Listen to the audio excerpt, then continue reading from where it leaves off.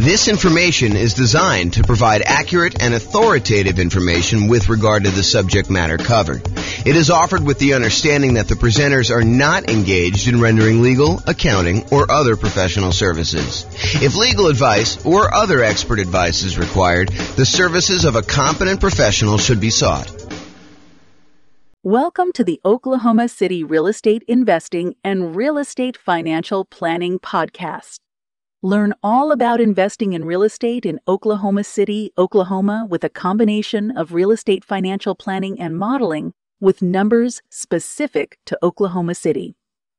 Plus syndicated, more generalized recordings of live and pre-recorded real estate investing classes, not all of them specific to Oklahoma City. Be sure to stay tuned after the podcast for a message from our sponsors. Well, good morning and welcome, everyone. I am your host, James Orr, and today we have a pretty exciting class. I think this is a very practical class. This is the class where you find out my best tips for getting mortgage quotes from lenders. When you're about to go get a mortgage on a property, I think it's prudent to call around and get quotes from a couple different lenders because they do vary. The cost to get the loan vary. The mortgage interest rates can vary a little bit, probably a little bit less than costs. Although, you know, they're related, right? Like you're paying a fee for one thing and you get a different rate based on that. So, you know, they can definitely vary in that way too. But today we're going to go over some tips for getting mortgage quotes from lenders. You know, I did a whole class before, like a 2-hour version of a class where we talked about evaluating and directly comparing 2 different lenders or 3 different lenders. And I walked you through, like, you know, how you use their kind of like their good faith estimates and their, you know, kind of like closing cost estimates and what their fee structures were and try to compare them. And I showed just how difficult that process really is. And that's not exactly this class. This is sort of like the light version of that class where we talk about all the different tips for, you know, getting quotes from lenders, how you do it, some of the things like that. And I think I do cover that in that class. It's been a long time since I even looked at the outline or listened to that class, but it was pretty good. Anyway, let's get started today. Tips for getting mortgage quotes from lenders. So finding a lender. Your experienced, investor-focused real estate agent is probably your best source of a referral for lenders. You know, someone who is in the business of working with a bunch of investors, they've got clients closing on loans regularly. They probably know, maybe not the best, right? I mean, because they may not have experienced the best, but they probably have some pretty good lenders in their queue of lenders that their clients, their investor clients, have used and have had good experiences with. And especially when you have some clients that are, you know, they're like the type that will call 34 different lenders to get all the different quotes. And they'll say, okay, you know, I've narrowed it down to these 3. They're all really similar. I think I like this guy best. That is the type of client that can help a real estate agent sort through a very large list to do that. And then, of course, the agent has the benefit of saying, hey, look, you know, I can't say that this is obviously the best lender, but this is a good lender that my clients have had good experiences with, and not saying that you won't have, you know, the unusual, weird experience with them, but overall, I think they've been really good. Okay. So I think getting a referral from your real estate agent, a experienced investor-focused real estate agent, is probably your best source. I think your next tier for finding a lender is attending a local real estate investor meeting, meeting lenders there or meeting lenders on your own, other real estate investors that you know, asking them, hey, you know, I know you just bought this rental property. Who'd you end up using for a lender? You know, tell me about the process. Who'd you interview? You know, what'd you find out when you interviewed them? You know, who had the best rates? Who was going to give you, you know, some extra help, or they were a good resource for different things. They all can be good sources of referrals for you to find great lenders. You can also call, you know, multiple banks and or mortgage brokers, you know, cold call them. A lot of them are advertising, but I think you will find that real estate agents and kind of other local investors are going to be your best source there. Now, realize, I want to point this out because I don't think a lot of folks realize this and understand how big of a deal it can possibly be. Not that this comes up that often. I want to do 2 simultaneous things for you. Number one is I want you to realize just how significant of a consequence this can be for you. But then I also don't want to scare you because it doesn't happen that frequently at all. But it's a good reason to understand why you may want to put a lot of weight into this lender and not maybe use one of these random people you've never talked to before to save $50 or $500 or even $5,000. Because it could be pretty rough for you if things don't go your way. And I'll explain this here in a second. So when you go and you buy a property, you as the buyer are under contract with the seller of the property as another party of the contract. What you will notice, though, is that the lender typically does not sign the contract. Why doesn't the lender sign the contract?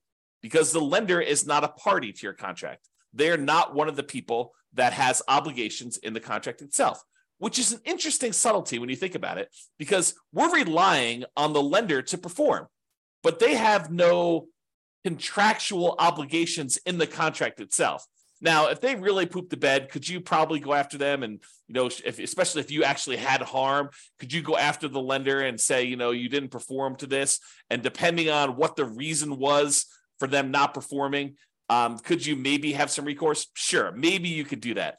But I don't think it's as clear cut as that most of the time.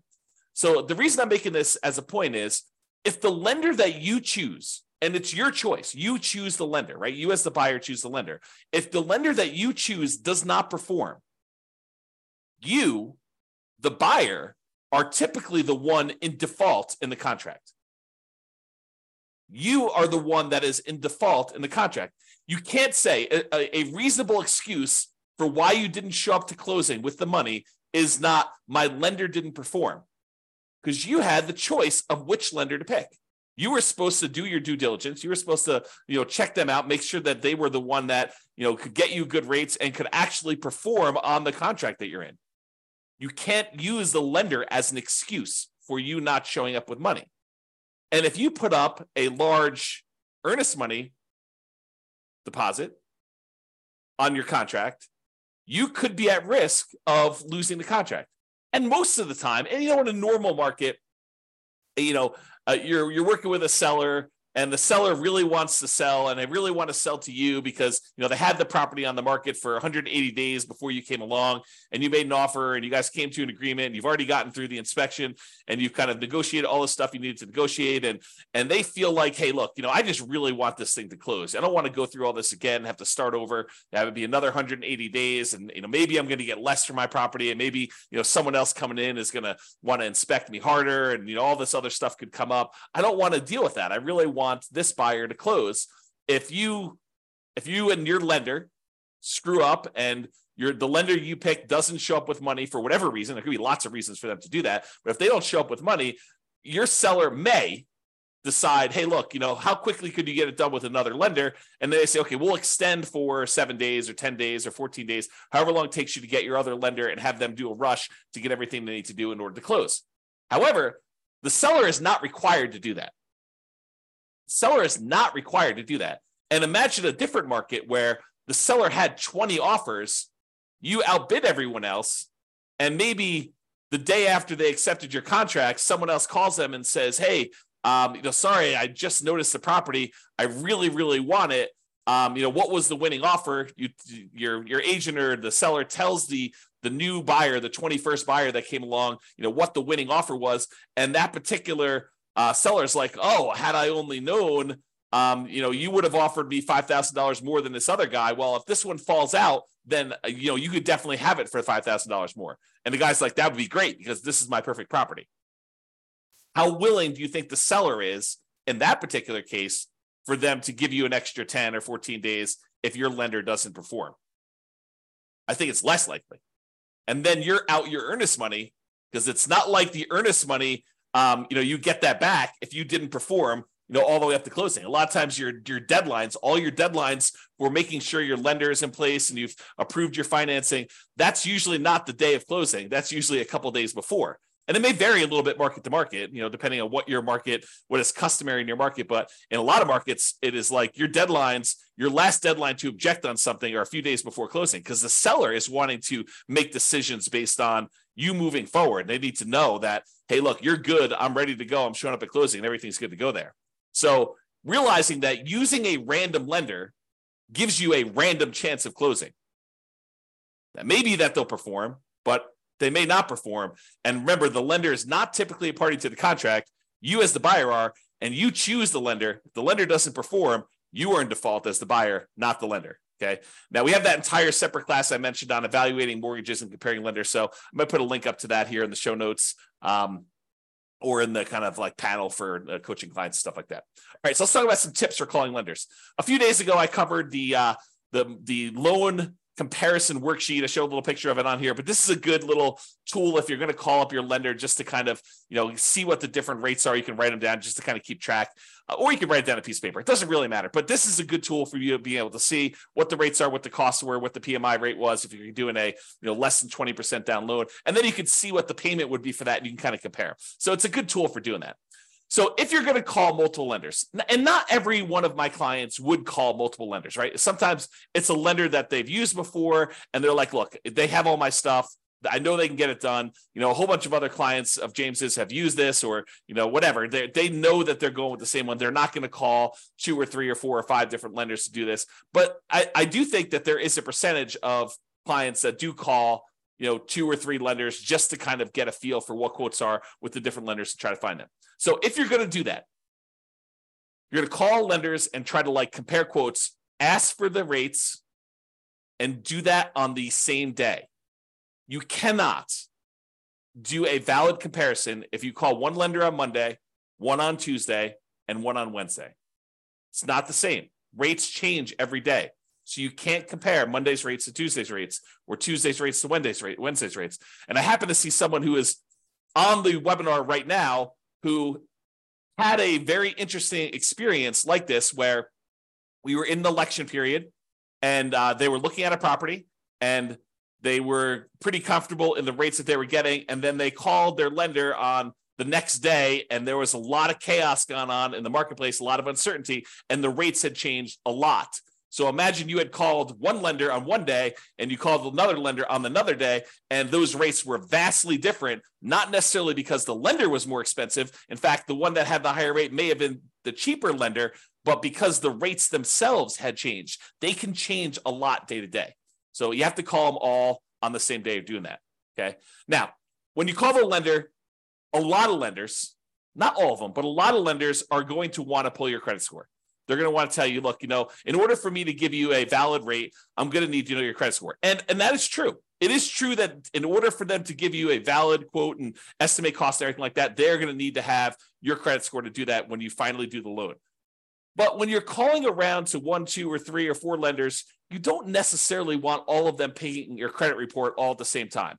And so for that reason, what I would recommend you do is, tell them, look, either have the first one do it so you know your credit score, or use one of these services where you can estimate and hey, look, my credit score is 785. So why don't you just give me quotes for stuff above 760? Say it's 760 or better, or use 760. And I'm pretty sure that I'm going to be above 760. And so you can just kind of get a comparison of everybody at a rate. So either you tell them, kind of what you estimate your score to be, and say, look, if I decide to go with you, we'll verify my credit score then. Right now, I just really want to get a feel for how your rates and fees are. And then if I decide to go with you, then we'll do that. So I'm telling everybody my credit score is 760. Let's go ahead and get rates at those. Then they'll pull rates at 760, and they will figure out what the current rates are and current costs are for someone who has a 760 credit score. In general, I only let the lender who is going to actually do my loan pull my credit, partially because I lock my credit down. And I don't want to have it open at this period of time either. Okay. So only the one that you choose. If you don't know your credit score, have your first one pull your credit if you want to do it that way. And then maybe you have it pinged twice, which isn't going to be that big of a deal. The credit reporting companies, they understand when you're shopping for things, sometimes you'll have more than one soft pull on your credit for that. Okay. So tell the others that you're calling when you're doing the comparison what your score is. And if you decide to use them, you'll have it pulled then. Then ask questions that are important to you. And I'll give you some ideas of questions on the next couple slides of things that you may want to ask. Now, I want to warn you. You really don't want to go and interrogate your lender. You don't want to go and say, tie him to a chair, put the little bag over their head and waterboard them and say, answer these questions, answer all of them right now. And you don't want to do that. You really want to ask the most important questions that you have for your lender and to get the information you need to be able to make a good comparison. And I think what tends to happen is we tend to ask more questions to the lender that we are likely to choose. If you get quotes from the lender and the rates are like much higher than everyone else, you can ask like 1 or 2 or 3 qualifying questions, but you're really just sort of almost being polite at that point. Really what you want is the one that you are going to pick. That's the one you're sort of verifying all the different stuff with to kind of move forward. Also, rates aren't everything. Rates and fees aren't everything. I totally would be willing to pay a small premium for someone who is going to be much easier to work with, much better to communicate with, maybe add some value in other ways, like helping me improve my credit score, although my credit score is fine. But, if I had some credit blemishes and they were kind of skilled in that area, that is worth some fee. Is it worth, paying 0.5% more on a loan? Probably not. Is it worth $500? Probably. Is it worth $1,000? Probably. $2,000? Yeah, maybe. I think depending on what it is, sure. But I think you need to find like where your comfort level is and what you're willing to pay for. You're not just paying and trying to minimize everything. You're not trying to save and squeeze every little last penny out of the deal. I think that's a penny wise, pound foolish approach to doing this business. Okay. Will they go the extra mile to help you get approved? I've definitely had lenders who have gone to bat for clients in the past with underwriters kind of fighting for their case and their situation. I've also had lenders in the past where we've had some really unusual, wacky things going on with appraisals where they have eaten appraisal costs, some very expensive appraisal costs in some cases, because they wanted that client as a repeat client long-term because they know that they were going to buy a lot of properties. Okay. So just realize that it's not always about minimizing price. All right, let's talk about some of the lender questions just to give you some like tips for when you're calling a lender and you're asking them some stuff here. So one of the things is, what expertise do you offer for putting the financing together? So tell me about your experience, like what sets you apart? Like why are you different from everyone else? And let them kind of talk about it. Let them kind of sell you on why they should do business with you. And then maybe ask them, do you know specifically about financing programs for nomads? I think that most lenders are not going to know what the nomad strategy is. So you may need to educate them. But if they tell you it can't be done, that may not be your lender because it definitely can be done. So you may want to ask them, say, look, here's my plan. This is my strategy. This is what I'm thinking about doing. I'm going to buy a property as an owner occupant. I'm going to move into the property. I want to put, 3.5% down and buy a duplex, triplex, or fourplex if I can.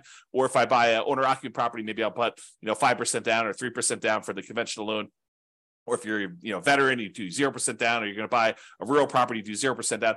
Tell them what your plan is for doing the first property, and then say, look, I'm going to live there for a year. Is the requirement for people to do an owner-occupant property for them to live in there a year? If they don't know the answer to that, that could potentially be, a small, not a red flag, but like a dark yellow flag. I don't know how to describe that. A little mini warning, right? Like hey, they don't know what the owner-occupant requirement is for loans, so they may need to look that up. And if someone's never done it before, but they still have great rates, maybe you're willing to train them, work with them. Who knows? But you sort of ask them, so look, I'm going to do this. How long do I need to live in the property? You get to live in the property for a year. Okay, great. So after a year, can I take that property, convert it to a rental, buy the next property as an owner-occupant, put 5% down conventional on that one, use the rent that I'm getting on the property that I'm moving out to help me qualify for the loan, and buy the next property and repeat this process. And have them explain to you how the loans work and whether or not you can do that strategy.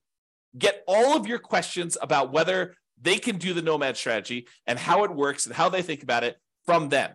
They are the ones that are going to be your partner. I'm using partner in quotes because they're going to be providing you 95% of the value of the property. They're going to loan you that money, usually for 30 years at a fixed rate interest rate. And usually the interest rate's pretty low in comparison to just things in general. So, they're going to be partnering with you to loan you, in some cases, millions of dollars. You're going to go do $500,000 properties. They're probably loaning you $5 million. So pretty serious. So just ask them about, financing programs for nomads, ask them to get some clarity on like how that works, what the kind of hangups would be, maybe even if you know that you're going to use them, don't do this with the people that you're not going to use. But if you're going to use them, they say, hey, let's walk through my situation and let's see what it would look like a year from now when I go and convert this property to a rental. Let's see if I'll be able to qualify. What's my debt to income ratio look like if I hypothetically bought this property and then a year from now I'm getting this amount of rent? Will I be able to qualify for the next one? What do I need to do? How do I need to change things? That's what I'm talking about adding more value than just price, right?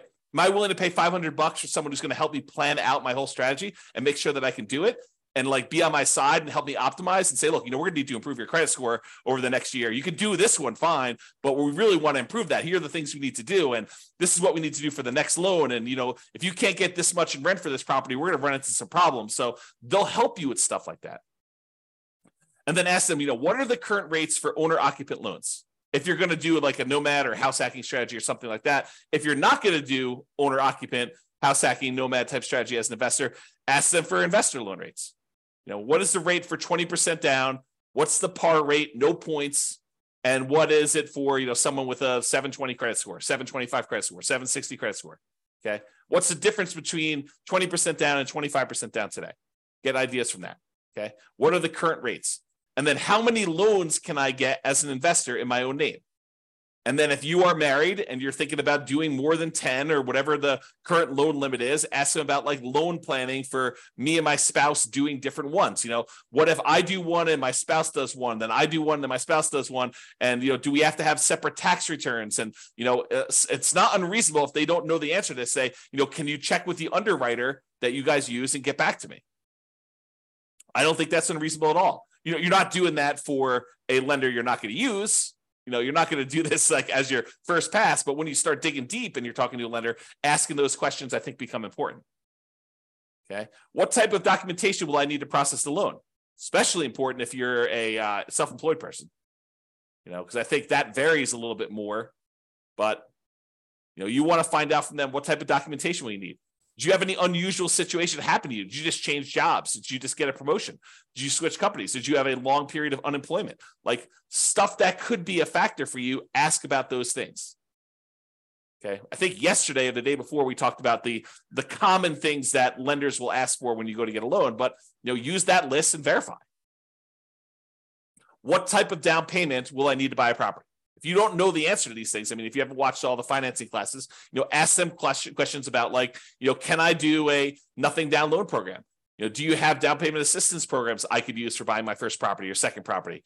Can I do a VA loan? I'm a veteran. Do I have, what do I need in order to do that? What do I need in order to do a rural property USDA loan? Or, what about this 3% down conventional or 5% down? But ask them, if you don't know the answers, ask them for the different loan types and get clarification on, what's the difference between these? What's the difference in rates? What's the difference in that? That's part of what that spreadsheet, the loan comparison spreadsheet, is for. It gives you spots to kind of fill in the blanks, but they may have additional loan products that I don't know about right now, or that have changed since I did this class, or, that they just have specific access to. It's unique to them. Okay. So what about fees and team? So about fees, how do I pay you for your service? And in most cases, they're going to tell you, look, you pay this sort of fee when I get the loan or whatever it is, or in some cases, they may charge you an upfront fee or whatever they're doing, but understanding how you pay them for their service and what the fees are, I think it's important. Is there a fee on loans that are closed? I think that's a common way that they get paid. And what is the fee? Is there a fee? It's not written down here, but is there a fee if I don't close? What if I get to the point, we go through, we get an appraisal done, and maybe this particular lender does not have you provide a credit card to pay for the appraisal up front. Maybe they actually pay for the appraisal and they just charge it as a line item on closing. Some lenders do it that way. Most lenders, especially most independent mortgage brokers, will ask you to put your credit card in and pay the appraiser directly. Although maybe that varies a little bit market to market. That's something I don't know. But I think that some mortgage brokers, especially around here, will have you pay for the appraisal with a credit card outside that. A lot of the credit unions, for some reason, they don't charge you for the appraisal up front. They'll just charge you at closing. And one of the weird things about some of the credit unions around here is if for some reason you end up not closing on that loan, a lot of times they'll eat the appraisal. They won't charge you for it. But I don't think that's mostly true with different mortgage brokers. So understand that. Ask them, what if I don't close on the loan? What if I get, a week before closing and something happens Are there any fees I need to pay you? Understanding that if that's really important to you. It rarely comes up, but it could come up. Is there an upfront fee? Ask them that. Is there a minimum fee percentage and or dollar amount? If so, what is it? Some of them will tell you, look, if you're doing these really small loans, it's going to be more expensive than doing like a $500,000 loan because I'm getting paid a percentage of the loan amount. So if you're coming in there and you're buying a $500,000 property and you're putting, 80% down, you only want to get a $100,000 loan, that may be more expensive. What happens if I end up not doing a loan with you? Talked about that. Team, do you have any assistants or staff that work with you that I will be interacting with? You would be surprised. Maybe you wouldn't be surprised, but I think you would be surprised how many kind of setups are such that the loan broker that you talk to, their sole role is salesman. They are out there shaking hands, kissing babies, meeting people, attending meetings. They're the ones that are going out there and generating the business. But once you decide to do the loan with their team, you never hear from them again because they're not the ones doing the loan. They're out there still going to meetings, meeting people, drumming up business, and they have a team of assistants that handle the loans. In some ways, it's sort of like, it's not exactly, but it's very similar to how I worked as a real estate broker. There's a team, it was me and my wife, Tammy, and for the most part, if you wanted to go see a house, most of the time you would see me. I was out there teaching classes. I was there having lunches with investors. I was doing all that different stuff. But then when you actually wanted to write a contract, we'd be out looking at property. You're like, okay, I want to write a contract on this. I would literally get on the phone while we were there and say, Tam, we need to write up this contract. This is the terms. This is what they want to do. And Tammy would take it from there. And she pretty much handled contract to close, that entire stuff. Now, I would get on the phone, answer questions. I would, do some negotiations and stuff like that. But for the most part, Tammy was shepherding your deal in from when you wrote the offer all the way through to closing, and honestly, even after closing. But if you have questions about stuff, usually I was the point of contact to do that. But I don't think that's an unusual setup. Having someone who's really good at, they call this the rainmaker role, right? Like the guy who's out there, gal who's out there generating the business. And then there's the people that they have the detail-oriented, attention to detail, filling out the contracts, following the paperwork, the kind of sitting in the office. And honestly, it's probably a better setup. At least I'll tell you, my experience is it's a better setup. Because if you are constantly distracted, you're like, hey, look, I'm filling out paperwork and doing your contract. And then, oh man, it's 11 o'clock. I need to go show another property to so-and-so. You get like out of your groove and then you got to come back to it later. And you're like, where was I? Oh yeah. Oh, I was doing this. And then things can happen. Right? Like you get distracted, you like go to a meeting. I'm sure this is true of like other people in other jobs where you're doing like your core competency type work. And then you have a meeting in the afternoon and then your whole day is blown because you like can't really go deep into the work you need to do because you have a meeting in an hour and then the meeting lasts, an hour and a half. And then at the end of that, you're like, oh man, I had all this meeting stuff. I don't really have enough time to go deep into the work. And so you're distracted and you're hard to do the stuff that you really need to do. But because you can't switch back and forth easily, I guess is the way to describe it. So you want to know, who am I going to be dealing with? And so in some ways, you want to know if you're going to deal well with them, not necessarily the sales guy. The sales guy could be awesome. It could be like super friendly, friendly with everybody, the kind of like backslapper, really happy, all friendly, be around. And then the person you're working with could be like total meanie who just is like, like not very friendly at all and not very good at answering questions. But I don't know. Not saying that Tammy's that, but that's I've seen stuff like that before. All right. What would I be dealing with you on directly? And what would I be dealing with them on? Just kind of getting some clarity on that.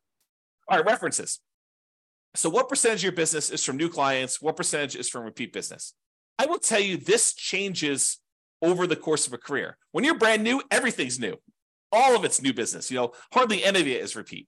But you get to a certain point, especially if you stop doing business generation things, that the majority of it is from repeat business. Or it should be. If it's not, that's a warning sign, right? What percentage is referred from existing clients? This was a major point for me. Like we had a lot of existing clients referring people. And if they're not getting referrals, that's probably a sign that the quality of their business may not be what they think it is, right? Because you should get referrals in this type of business. Now, if that's like, if someone tells you, I don't get very many referrals or something like that, it could mean that they're new, which is definitely a possibility. And in a business like this, sometimes people cluster together. Sometimes their clientele is relatively young, new people, and there's not a lot of them necessarily buying houses, as an example. Or maybe it's really, really old people and they're not buying houses. Or, so it's like, you got to understand a little bit more. You can't just use this as a number and make a decision based on this, but it's something to think about. Here's another question. Do you have a few, that means 3 in my mind, existing clients that you worked with in the last 6 months? That does not mean friends from high school. You want recent people, ideally ones that are sort of arm's length transactions, although in this business, it's a lot of people that you know, so it's hard to get truly objective sort of separation that I can call as references. You probably want to get investors, nomad references when possible. Someone who is doing something similar to you. It'd be helpful to understand that. Which goes back to like how we told you about how to find them to begin with. If you find an investor who recommends them, well, then you already have talked to them. You got to get that reference already. And I've realized that this is what you tell the guy you're interviewing or the girl you're interviewing. Hey, I realize people don't always agree. If I happen to stumble upon your most troublesome client, what would be their biggest complaint about your service? And then here's a warning. If they say they've never had a problem, they've probably not had enough clients because problems naturally come up in business. I know that I've definitely had clients that were like, oh, that was a little rocky. And it's natural. I mean, things come up that were unexpected. And I don't always cater to what everyone thinks things should be like, right? Some people tell me, look, you should do this. I'm like, that's just not my business. That's not how I do it. I'd have to think of an example, but that's just not how I would normally work things. Have you worked with any real estate investors, nomads that have invested like I'm doing? And can I tell them about your service? So in conclusion, get a referral to find a great lender to reduce the risk of being surprised. That's really what we're talking about. We want to reduce the chance. It's not saying that you will never be surprised, even with a known entity, right? I have a saying, and I'm not sure if it's 100% true, but I think every service provider goes lame at some point. At some point in time, something happens where the wheels fall off because they're distracted, they're trying to grow, they're trying to expand in a different way, they've got staff turnover, they've got personal problems, but there's all sorts of reasons why at some point in time, every person, every service provider, every person this is probably true of every employee, right? Like at some point, something goes wrong and something happens. It is the extreme rare case where someone will have a perfect record and nothing will ever have gone wrong. So what we're trying to do is reduce the risk, not eliminate it. Interview your lender, get quotes all on the same day with the same credit score.